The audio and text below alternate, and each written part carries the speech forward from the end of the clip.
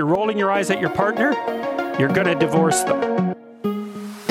Hey, it's the Scrobots, and you're listening to Batteries Not Included. Strong and resilient family culture doesn't just magically happen, but it requires hard work, intentional leadership, and constant culture building.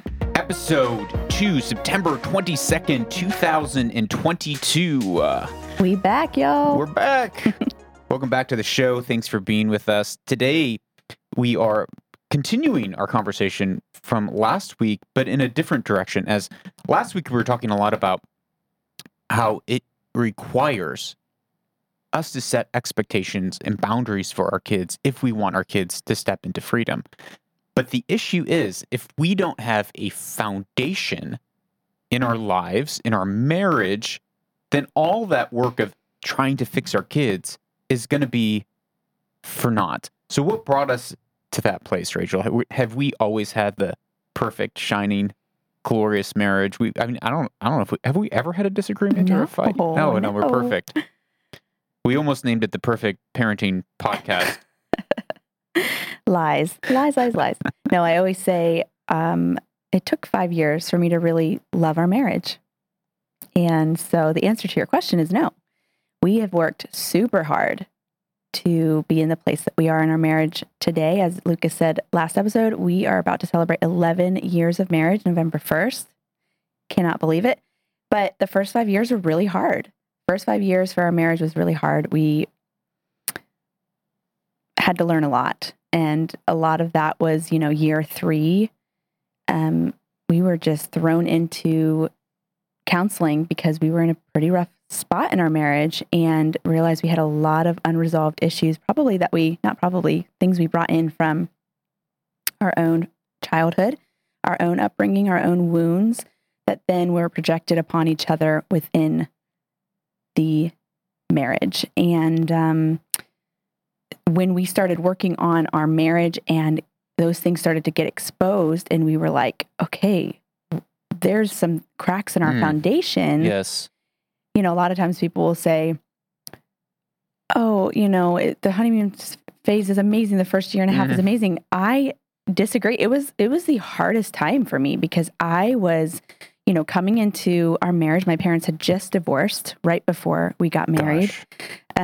Basically everything that I knew about family imploded or exploded, both maybe. And I had a lot of hurt and a lot of wounds coming in. And I think, again, with the whole theme of batteries not included, I thought so much of this would just come naturally. Well, I love this man and he loves me and we've chosen each other. So, you know what? All those things will fall into place. It's going to work. And, month after month, realizing that is not true, but I have no idea how to fix it. And I have no idea how to turn towards him and fight against these issues that are continually arising as opposed to fighting against him, because that's what feels right. Like things don't feel right on the inside. So we all want to blame something or someone. And so my punching bag, my person to blame was you. And wow, that was really bad for our marriage. And then of course, as our kids are starting to go from sweet little infant ages to, having their own thoughts and opinions and their individuality and all of that is so normal, but just trying to bring order to our family, that's going to, prove to be very almost impossible because what's broken and what's not in unity is the marriage, you and I. And it was like, that I remember bringing this up with our counselor and her being like, well, that's kind of like secondary. We can talk about the parenting stuff and kind of getting that underway. But first and foremost, we got to fix you and Lucas. You two have to see each other as being on a team. And she was right. And so that kind of began our journey of like, okay, how is it you and me linking arms against problems, not me against you?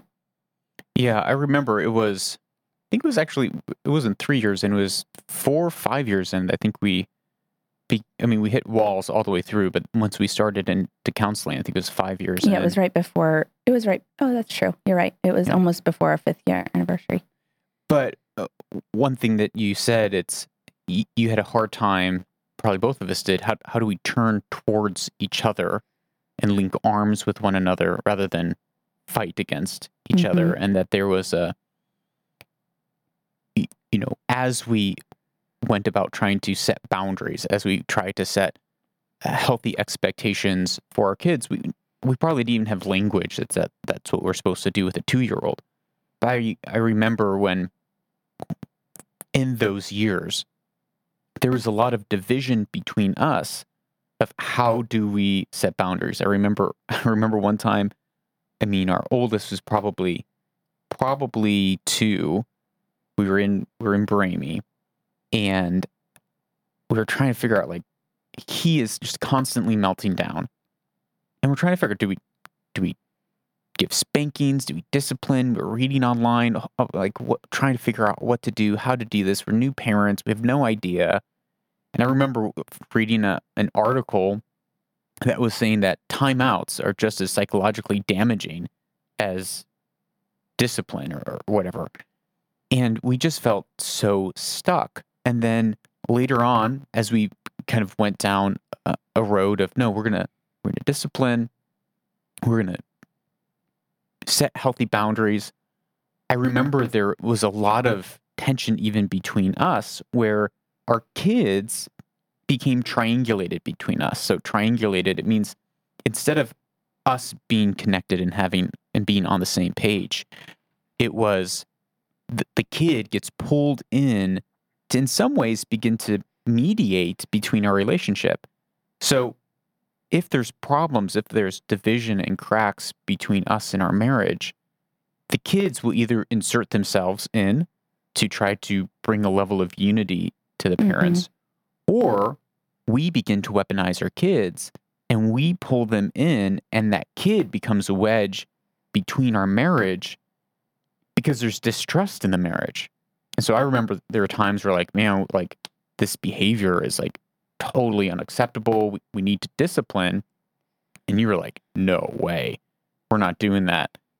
And so then you're just at an impasse. Right. And if your kid is smart, they're going to divide and conquer. They're going to say, well, I can turn this to my favor and I can get away with what I want. Yeah, they're incredibly smart, just as we will continue to say. They can feel what's going on. They can feel that mom and dad aren't on the same page. They can feel when there are cracks in the foundation of your house, which your house is just your marriage, or your family unit. And so they play on that. And it's not because they're doing it maliciously. It's because they don't know. It's them trying to cope. It's them trying to figure out what's okay, what's not okay. Okay, going back to the boundary thing, like what is okay, what isn't okay. Sometimes, I can go to dad for this, and sometimes I can go to mom for this. And it's like, that is what we fought to avoid and to, push out, because that is by definition a house divided. Yeah. It's those little things that we allow in of, like, oh, well, mom always says yes and dad says no, or I can go to mom for this, or mom did say no, so I'm going to go to dad. It's like those little things, we have to catch them. And usually that happens because there is a disconnect and unhealth between mom and dad. And that was what was going on between you and I. Because, really just very, I guess just to say it clearly, like, we didn't know how to have healthy conflict. We didn't know how to deal with any sort of stressors in a healthy way. And I didn't know how to enter into that and have that connection with you of, like, oh, this conflict that we're having can lead to connection and intimacy. But this conflict is, I have to rise up and get really big, or just really get really small and shut down because I don't know how to engage in this conflict with you. I didn't see that done super healthily. And so I didn't know how to do it. And you think it's just going to happen because I love this person. And oh my goodness, it's like, but no, it's not. It's not true. And we learned that pretty quick, right out the gate. It wasn't bliss for a year and a half. It was, right away. And we did have so much love for one another, but we were like, we have a lot we need to work on. We need to fight for this. And so, going into about, right before our 5-year anniversary is when we really went after it through counseling and started learning really unhealthy cycles that we had in our communications, and how unhealthy it was. And if we didn't intervene and really break these cycles, then it was proven to lead to divorce. What was, and we're going to get to those cycles because there's 4 different cycles that Mhm. that people can be in. But you've kind of touched on it a couple times, this imbalance within our relationship. What was it specifically that you really felt back then? And sometimes it still kind of like pops up in our conflict. This feeling that you have. Can you share? Would it be okay if you shared Totally. Yeah. I'll what it share. is that you feel or we're feeling, or that Yeah. cycle that we have? I think my biggest thing was like I had this power imbalance of thinking anything. Well, I don't know. I just had this power imbalance where I felt like a child, and I looked at you. It sounds weird, but I looked at you as like a parental figure. Yeah. And so then like Yeah. there was this, I'm inferior, you're superior, and I'm lagging behind, always trying to catch up to you. But then it was really unhealthy the way that I just, when you would try to talk about things, I would take it as like a personal attack and think, well, like, stop treating me like a child. I can, do, X, Y, and Z. You don't have to. Mhm. And then you were stuck because you're like, well, I'm not doing that. I'm just trying to not chat, but talk about these really unhealthy things or, this problem that's coming up.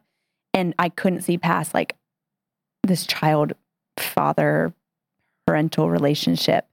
That was a huge thing because then it was like I wanted to lean on that because I wanted to like you to take care of everything because I felt powerless in my life to really like execute ideas that I had or things I wanted to do.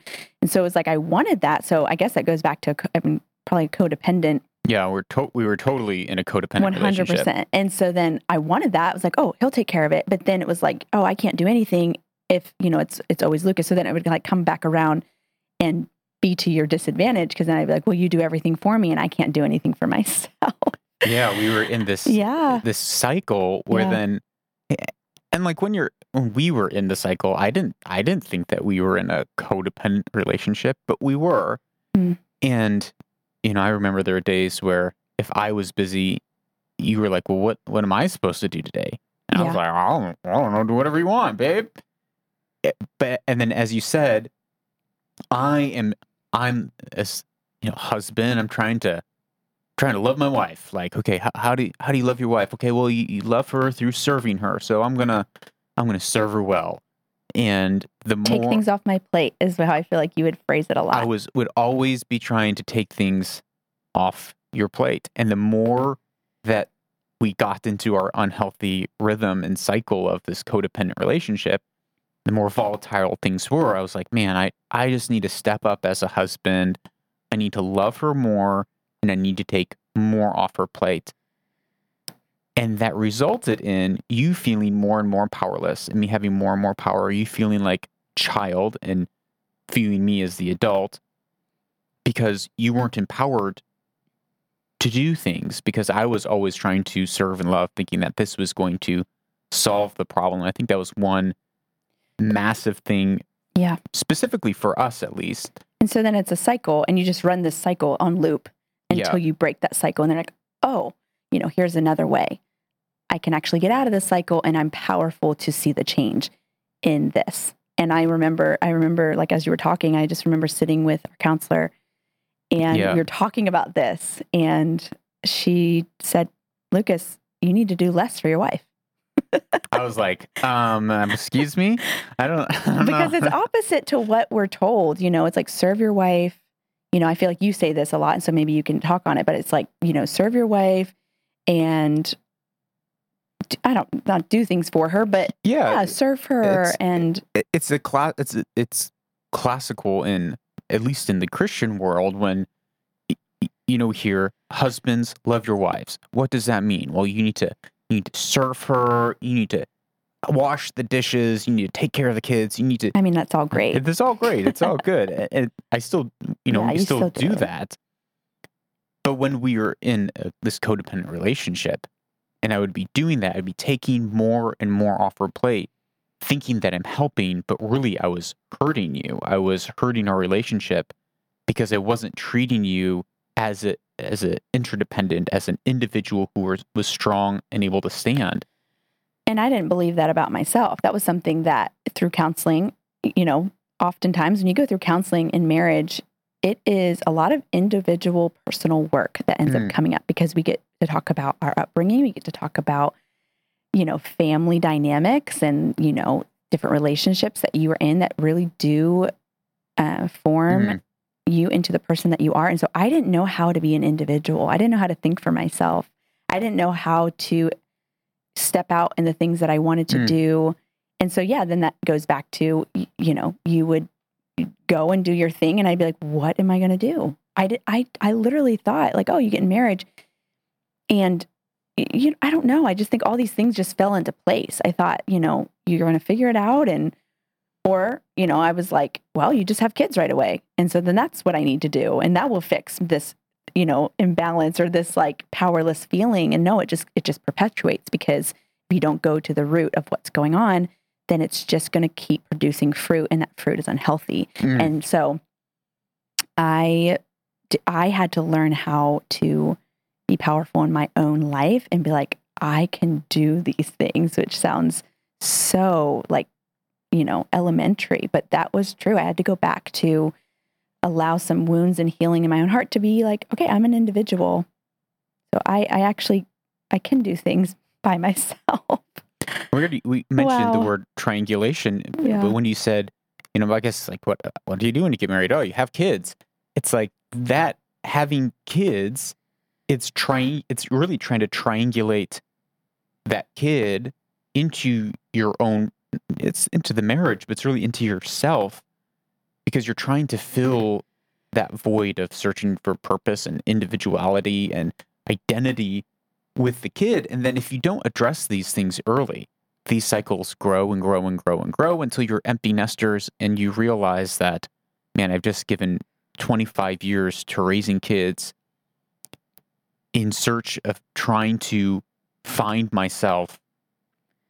And I have an empty home and I realize I don't know who I am.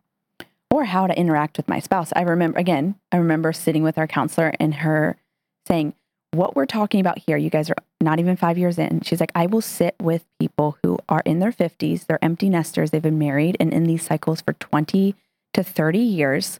Gosh. And their kids are gone and they're looking at each other from across the dining room table and they're, who are you? How do I talk to you? Because they've just gotten comfortable in those cycles or they learned to live with it. And she's like, it's a lot harder to break those cycles 20 to 25 years in. I mean, you can do it if you're determined, but what you're doing now is going to save you a lot of heartache, down the line. And I can attest to it. The last 6 years have been my favorite years of our marriage and have been the most beautiful. Yeah. Just the most like peaceful years because we really did the hard work of working on what we thought was going to be like, okay, working on marriage, but really it was like a lot of individual work and personal work that then allowed us to be in the marriage and be our best, I don't know, quote unquote, best selves and who we were originally designed to be in our marriage because we did the hard work ourselves. And I don't know why we don't think that is, I didn't think that was what would be the solve, Yeah. We buck up against, therapy or counseling is just so bad, but really it's so needed. We need these. Well, I think with counseling, there are good counselors and there's bad counselors. There's some counseling that is counterproductive in some ways. If you like, one of the things that we really learned in our counseling was not just what are you feeling, which that was a big thing for you of identifying your feelings. But if you stop at what am I feeling and my feelings, is this making me happy? What do I feel? You'll lead down a bad road. But if you bring it back to, okay, is there evidence of why I feel this way? Is what I feel true, or am I seeing things in a skewed way? Am I only seeing half of the picture? And so we had a really incredible therapist, but I think having some therapy is better than no therapy. And statistics show that I believe you're 40% less likely to get divorced if you go to premarital counseling with a trained therapist before marriage. So before marriage, if you actually go to a real therapist, you're going to be 40% less likely to get a divorce. So we highly recommend it. Oh, yeah. But I think today, Rachel, you sent me this clip by Dr. Jordan Peterson, and it's going to kind of segue us into the next segment. It's one of our favorite topics to talk about, and so I'm gonna roll this clip. Here's a good predictor of whether or not you're going to get divorced. You go into the therapist's office and you talk, the two of you talk, and you roll your eyes. That'll predict. If you're rolling your eyes at your partner, you're going to divorce them. Why? It's a disgust response, right? It's something like, I'm lifting you up with my eyes and throwing you into the garbage. It's something like that. But eye rolling is a great predictor of the probability of divorce. So it's something to keep in mind with regards to your relationships. Like if you're starting to develop some contempt or some disgust, you bloody well better get on that right away, because that's a bad road to go down. And so then you have to do whatever you have to do not to go down. I love that part. There's just no other answer. And so, well, you got to do whatever you have to do to not go down that road. And it is so true. You fight to the death to get that out of your marriage, because I promise you. Contempt. Oh, yeah. Oh my gosh. That's so, I think about the first 5 years, there was a ton of that. Well, for me. I probably had it too. I just probably hit it behind your back more. Maybe. Yeah. I just am very obvious about how I feel about things on my face. So I know I did that. I had no idea, but it was, lifting your spouse up with your eyes and throwing them back down. It's, but we have to make it that big of a deal and be as far away from it as possible, or else we'll allow those things in. And then we wonder why we are so disconnected from our spouse. But we've allowed all these little, what we would call little foxes to come and spoil the vineyard of your marriage. And we don't catch them, which we're so urged to do, is catch those little foxes that try to come in and spoil the vineyard. Well, that is, little moments of eye rolling or talking negatively about your spouse behind their back and your annoyances and getting defensive.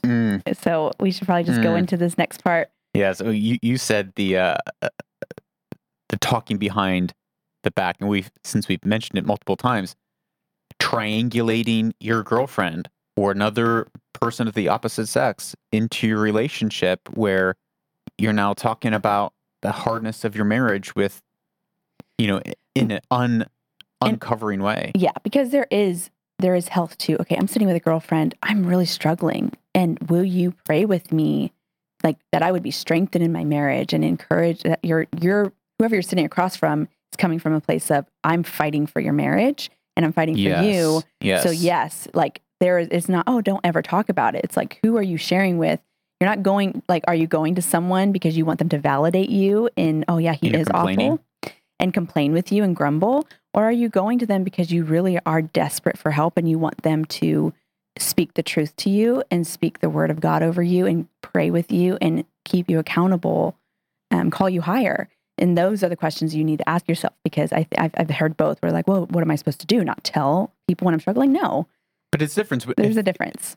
If you're going to someone and you're just complaining and you're ripping your spouse a new one with your friend, and your friend's like, oh yeah, your spouse is a total idiot, let me help you rip him a new one, or then she joins in and talks about her spouse, or why her marriage is awful. Oh, it's not going to produce any good fruit. It's just going to cause you to complain and grumble, and it's going to only further inflame the problems of your marriage, rather than having someone call us higher. And that's what's needed, especially when it comes to these 4 behaviors. And we learned this many moons ago, these 4 behaviors that will absolutely destroy your marriage. And we already touched on the first one, which is contempt. I'm going to read the actual definition. This is from John Gottman. We learned a lot from his teaching in his institute. And here's his definition. Contempt is when communication is in this state. We truly mean it. to treat others with disrespect, to mock them with sarcasm, ridicule them, call them names, mimic or use body language such as rolling or scoffing. The target eye rolling or scoffing. Thank you, babe.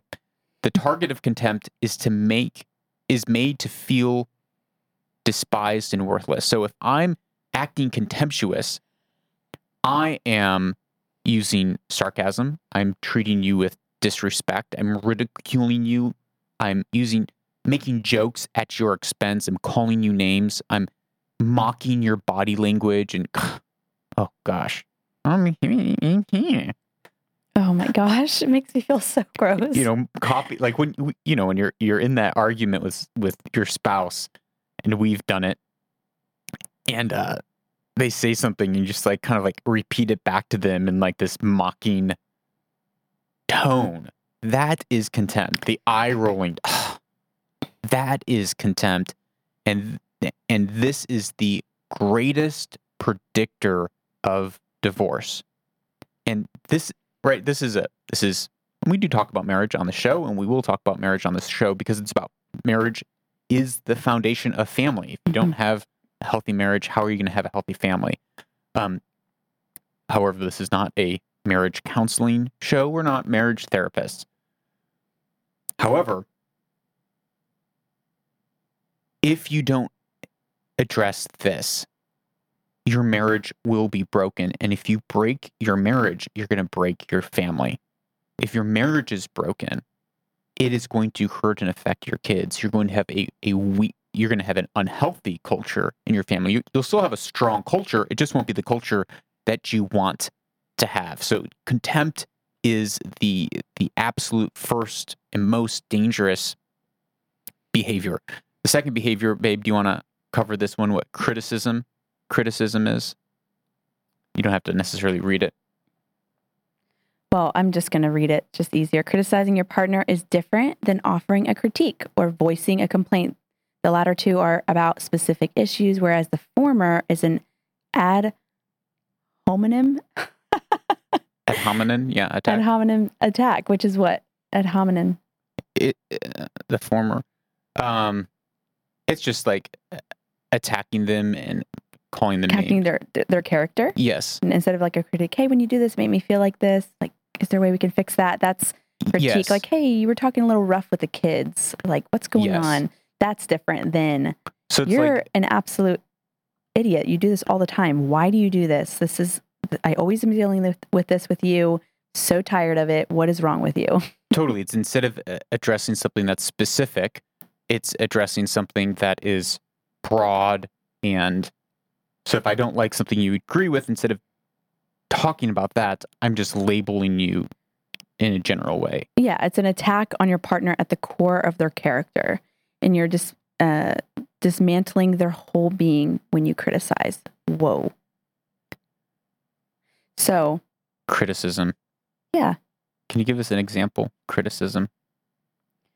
I mean, I think criticism would be, maybe there's better examples, but saying you always do this. Mm-hmm. Like I come home and I went out, like you said, I could go out with the girls. I come home and you always leave the kitchen a mess. You never have the kids ready for bed when I'm ready. I always have the kids ready for bed and the kitchen's always clean. That would be me coming to you and being like, you always do this. Like, it's like attacking you of like, why?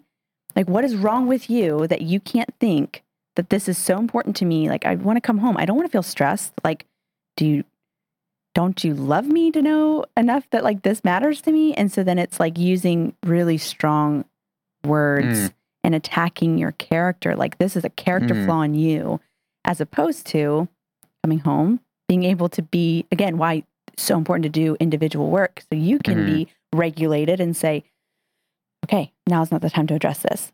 Okay, we're getting ready for bed, brushing our teeth. Hey, babe, can I talk to you for a minute? Like, I was so excited to come home, and I guess I kind of expected that the kitchen was going to be straightened up. I didn't want to have to do that. Do you think maybe next time I go out with the girls, like that's something you can do? It just really is important to me, and it makes me feel super loved. So instead of addressing the actual issue, you're attacking the person is criticism.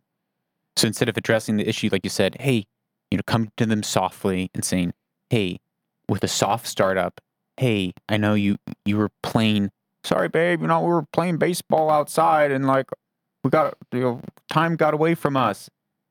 That soft startup of saying, hey, I know you're doing this, but this would really mean a lot to me. That'd be the correct response. But criticism is just like, well, you just don't care about me. Like, you're just horrible and lazy. Yeah. Criticism. Yeah, attacking their character. The third one is defense. This is my go-to toxic weapon of defense, and it's true. It never works, and it only hurts. But defense is exactly what it is. So when I don't get the boys down in time and the kitchen's a mess, she comes home. She's like, babe, please, next time, can you get the kitchen clean and the kids in bed on time? I'm like, but babe, I got you coffee this morning. Don't you remember? I got you coffee. And then I helped cut the carrots at dinner. And babe, I got, don't you remember? I got the oil changed in your car. Babe, I'm working so hard.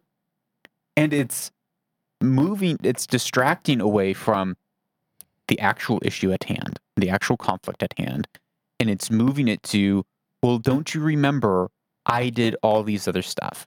I did all these other things, and I do it because I'm feeling attacked. It's usually a response to criticism. Yes, it's normally a response that I have, or even a criticism. critique. Even if the person, it can happen sometimes. Even if I am, oh yeah, all the time coming, hey, when this happened, like, could you do it differently? And then, it's usually like a response to get the partner to back off. Yes, like back off. It's. I did all these other things, woman. Yeah, like can't you just be happy? And they're like, I am happy about all these other things. There's just this thing.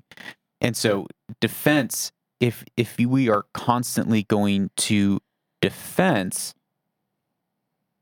then it is going to ultimately destroy our marriage. It destroys the integrity of the relationship, because then a person, the other party, can never feel like they can bring, like, you can never feel like you can bring something to me if I'm always being defensive. Mm-hmm.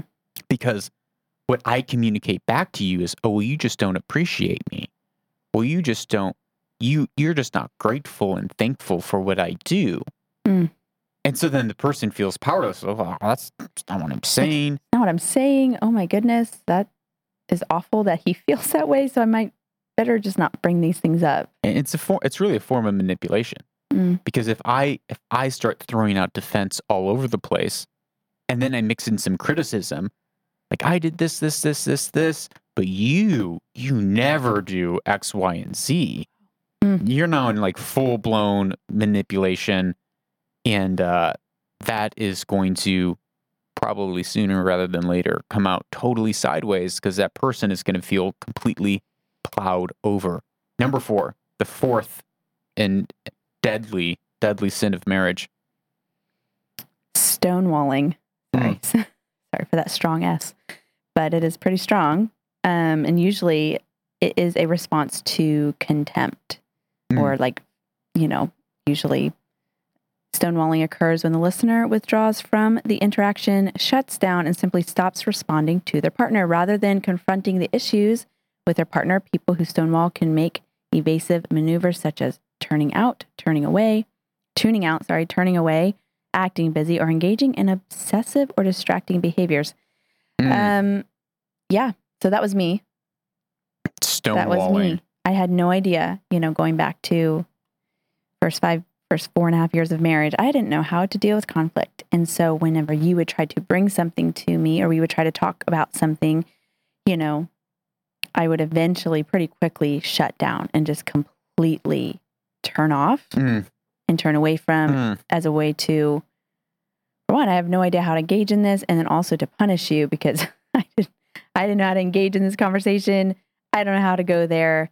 It was like I was feeling psychologically flooded. Usually that's a response. You feel flooded. and then I didn't know how to identify what emotions I was feeling or communicate them in a healthy way.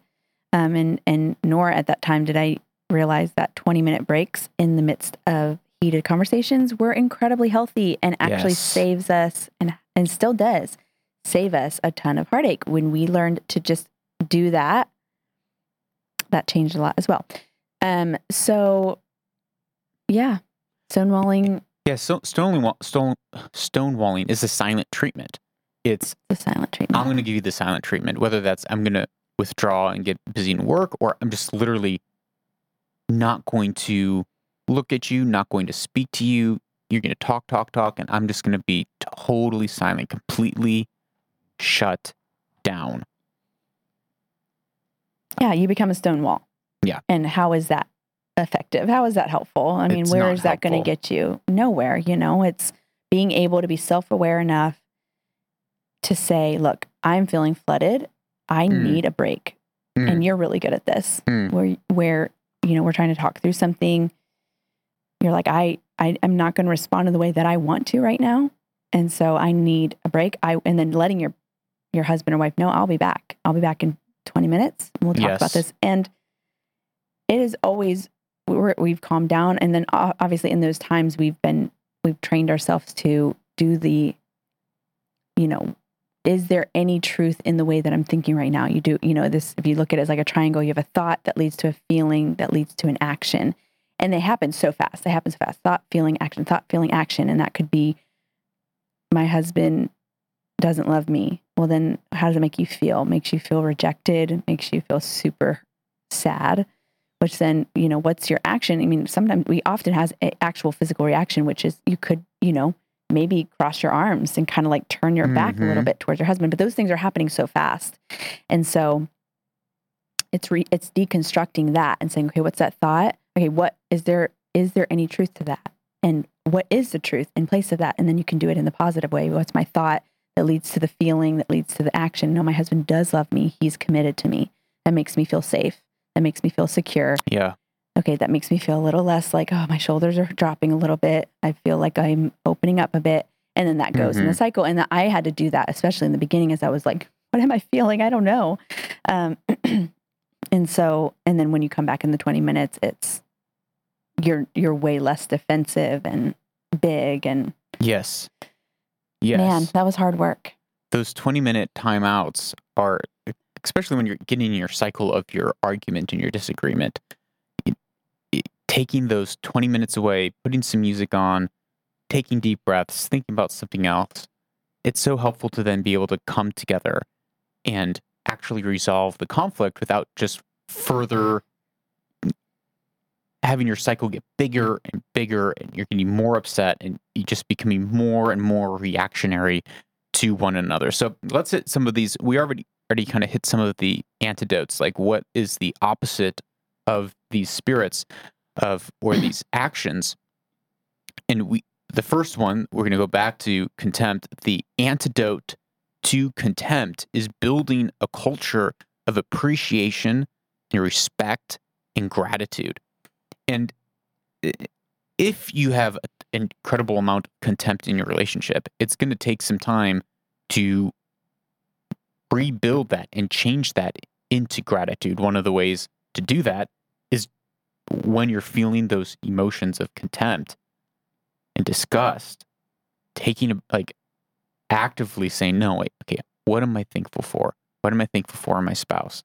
And then relearning who your spouse is, learning who they are, understanding their world so that you're not filled with contempt about them. Well, and I would say that often is way easier to do in your mundane everyday as opposed to when you're flooded. Yeah, yes, of course. it's good. It's a lot easier said than done to, in that moment, think about the things that you really love about your spouse when you're kind of mad at them. But a lot of, I think it's their motto is like doing small things often and appreciating those small things, because often we think it's like this big trip or this big gift or this big gesture that's going to fix things in our marriage or in this broken relationship. But it is appreciating the small things like, wow, thank you so much for cleaning up after dinner tonight. Not because it should, quote unquote, be his job, But I'm so appreciative of that. That really helped me out. I'm so thankful for that. But doing those small things and actually vocalizing that appreciation and that gratitude to your husband, not just in your head, but to them. Yes. So that when you are in that place where you're frustrated and you guys are missing each other and you're taking that break, it's easier to go there of like, wait, I love my husband. This is just like, this is like, we're both tired. This has just gotten a little bit, blown out of proportion. It's easier to go to the things that you love about them because you've been practicing it during the week and you've been vocalizing to each other. We try to do this. I feel like we do it fairly well, where we've learned to not just think, well, it's just his job, he should know to do that, but actually express gratitude in the mundane, everyday thing. Thank you so much for picking up, Arrow from practice today. That really helped me out. Yeah. Thanks for making my side of the bed, babe. Well, it's building up those thought patterns and those muscles. Because if you're constantly in a thought pattern of complaining and grumbling and contempt against your partner, well, then of course when you're in an argument, it's going to be that. But if you are guarding your thoughts and making sure that you're not grumbling or complaining, but you're using gratitude concerning your partner behind their backs when you're not around with them, and you're not letting those small things come out of your mouth when you're annoyed, but they're not in front of you, that will help building that muscle up. So when you're in the moment, you're training to fall back on. It's like they say, in moments of crisis, you don't rise to the occasion, you fall to your level of training. And so it's like, wow, whether it's in sports or the military or your family or marriage, or you're training your kids, in the moment of crisis, none of us rise to the occasion and perform exceedingly well.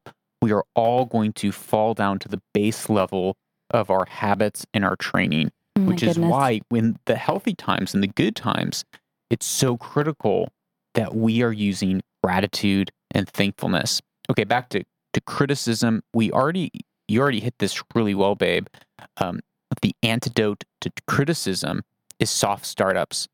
And instead of saying, you do this and you do that, say, I feel a certain way. Hey, babe, when the kitchen is a mess and the kids aren't in bed, I feel like you don't really appreciate me. And that sort of putting it on yourself of like how I feel when something's not happening. Yeah, it's being intentional to use a lot of I statements, not you do this and you're this and you're always, blah, blah, blah. It's I feel this way.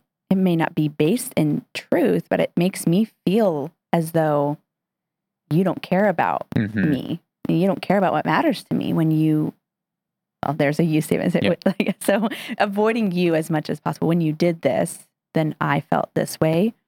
And that's helpful for me. It's helpful for me because then I say, oh, that's how I made you feel. I didn't want to make you feel that way. I'm so sorry that I did make you feel that way. But that signals to me like, okay, this is not something I want to produce in my relationship. I don't want you to feel that way. I don't think about you that way. I'm going to be able to take ownership and alter and say, okay, I'm going to move in this other direction now because I can see how you feel. What is the antidote to defensiveness, babe? Yeah, so the antidote to defensiveness would just essentially be taking responsibility for what you can take responsibility for. So, it's when there can be a truth to everything. So even if your partner, which it's a lot harder, trust me, it's a lot harder to do this when you're in it. But when you come to me about something, instead of being defensive of, I always do this, and what about this time? And what about the things that I did for you this morning? And, well, you do the same thing. I can actually take responsibility. Like, yeah, you're right. I don't like being late. I don't like when I kind of get flustered and then I kind of talk to the kids in a frustrated way. You're right. There was some truth to that. I can do better next time. Thank you for pointing that out in me because, and again, that's why it's so important to have these moments of gratitude and thankfulness throughout the week and appreciation. And then I think it's important to highlight we need 5 positive interactions for every 1 negative interaction. And so then we're filling each other's emotional bank account, so to speak, if you look at it in that sense. so that when this does come out, I'm not feeling like, wow, you're just ripping me apart. But no, you are so good at telling me all the things that you love about me and the things that you appreciate about me. It's easier for my brain to go to, wow, you're right. You wouldn't have brought this up if you didn't love me and care about me, because I know you do. You voice that to me in all the small ways. And so just finding that truth to whatever the person is bringing to you, and taking ownership and seeing, where can I do better in this? You're right. Okay. And really being humble and shooting down pride, and knowing like, it's okay. We can have blind spots. And that's hard for me. It's hard. It can feel it can feel so much like, I don't know why we can translate in our minds that it's a personal attack. Like, you're telling me I am flawed as a person, when really it's like that just disables you from ever just being able to see the truth in it, because you're so, I did all these things, and I'm, doing all this stuff for you and this family. And we are all flawed as people. Yeah. We are. I love that you brought up the 5-to-1, that in order to have a healthy emotional bank account with one another, you have to have 5 positive interactions to counteract every negative interaction. So that means you have a negative interaction, and it takes $5 out of that emotional bank account, and you have to do 5 positive interactions to fill it up. The problem, however, then becomes is that we can't control those negative interactions. We're bound to have negative interactions. We can work to build tools in our tool belt in the way that we engage with one another, like attacking these four horsemen. They're called these 4 things that destroy the relationship. But if we just are completely swallowing ourselves, then we're just swallowing ourselves, and it's just going to explode out later. But what we can control is the positive interactions. We can be intentional to, throughout the day, fill up our partner's bank account through saying thank you, through touching them on their back and saying, I really appreciate when you do X, Y, and Z. These positive interactions we can control. And if we work hard to increase our positive interactions rather than just worrying about trying to minimize those negative interactions, we're going to do much better. The last one of the antidotes, again, you already touched on, which is the antidote to stonewalling is self-soothing. And you already hit on it so great, babe. I don't think we even need to go over it again, which is when you're in that place and you're totally shut down, it's take that time out, identify what you're feeling, identify if there is truth to what you are feeling so that you can come back and engage. And sometimes it was, I'm going on a quick run. I'm going to go do something that's totally unrelated to this, not even think about what is going on. It's to actually just I guess it goes back to self-soothing, to just get your brain back to a normal, not elevated manner, or a place of homeostasis. Or that run is, doing a quick 20-minute exercise is great because it pumps all of a sudden your endorphins, dopamine levels through your head, and it just totally resets you. And I think it's going away from, no, we have to solve this right now. I cannot tell you how many, and this is a normal thought. If we are committed to each other, we are in this until we are done. I don't care if the sun rises and we didn't get any sleep. We're talking about this because if we are in this marriage, then we are committed, then we have to do it. But that is actually so destructive. It's actually more mature and more wholesome if you guys can, and we've learned this. It's still hard sometimes because when you're in it, you feel you have to fight off those he doesn't care. He's rejecting me right now. He's, thinking about himself, when really it's a huge form of sacrifice and love, because you're I love you so much that I'm willing to walk away for a few minutes so that we can actually have a constructive and effective conflict and an effective communication with one another. And so if we can take those breaks, whatever that looks like, take a drive, I don't know, it will benefit. Well, it comes from that verse which says, "Don't let the sun set on your anger," and then we translate that to, well, we have to resolve every conflict before the sun rises, even if it's 2 a.m., 3 a.m. It doesn't matter. We need to resolve this conflict. But really, what that passage is, referring to is like, don't let it just go unresolved. If you avoid it, and you're essentially then stonewalling that conflict and just remaining angry, and you're waking up the next morning and you're still stonewalling the person, well, that's not taking a 20-minute break so that you can come back and resolve it. That's just exhibiting toxic behavior, and that's not going to solve anything. So bringing this all back to where we started the show, which was talking about dovetailing from the previous episode of setting healthy expectations and boundaries for your kids, because that's really what is going to set them into freedom. Then the next thought that we had was like, man, if your house is divided, if you are divided in your marriage, well, forget about it. Like, no matter what you do, you're going to then, that toxicity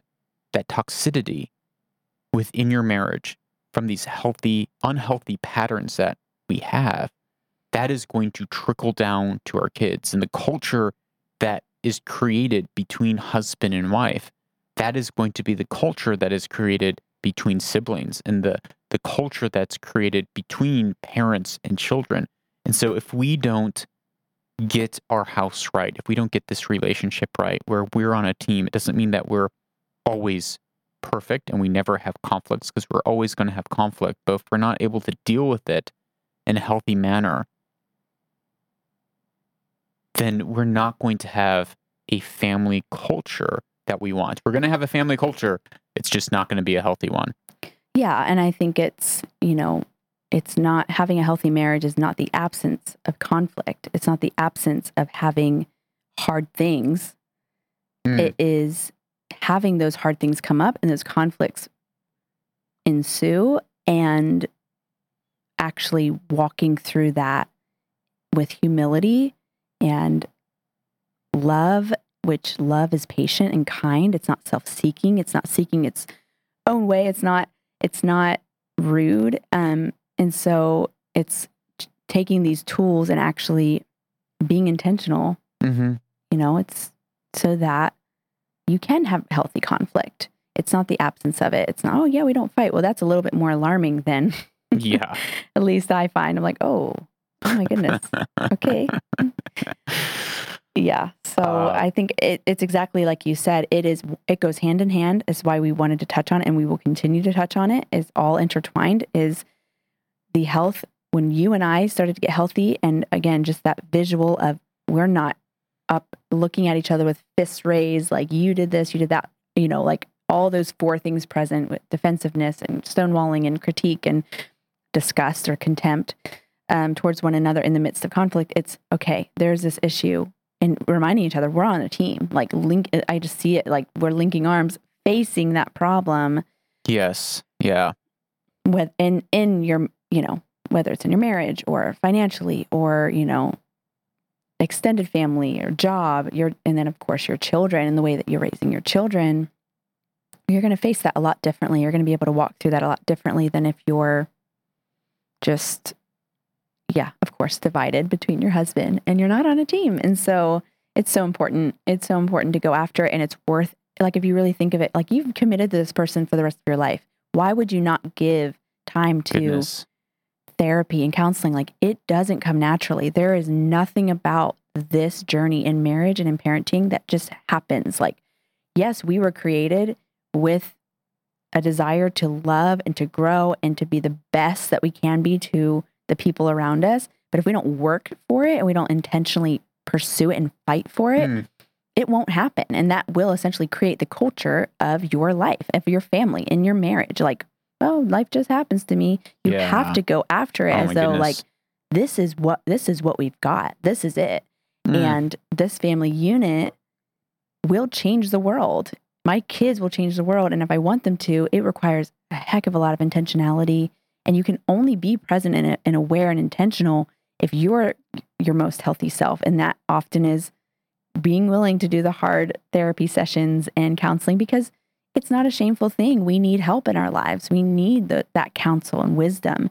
And I'm so thankful we did that. And that's our biggest thing is I'll say, I have many moms come to me and we talk and chat. And I feel like that's one of the biggest things I highlight is like, before anything, you have to know, like, you and your husband have to be in unity over this. Yeah.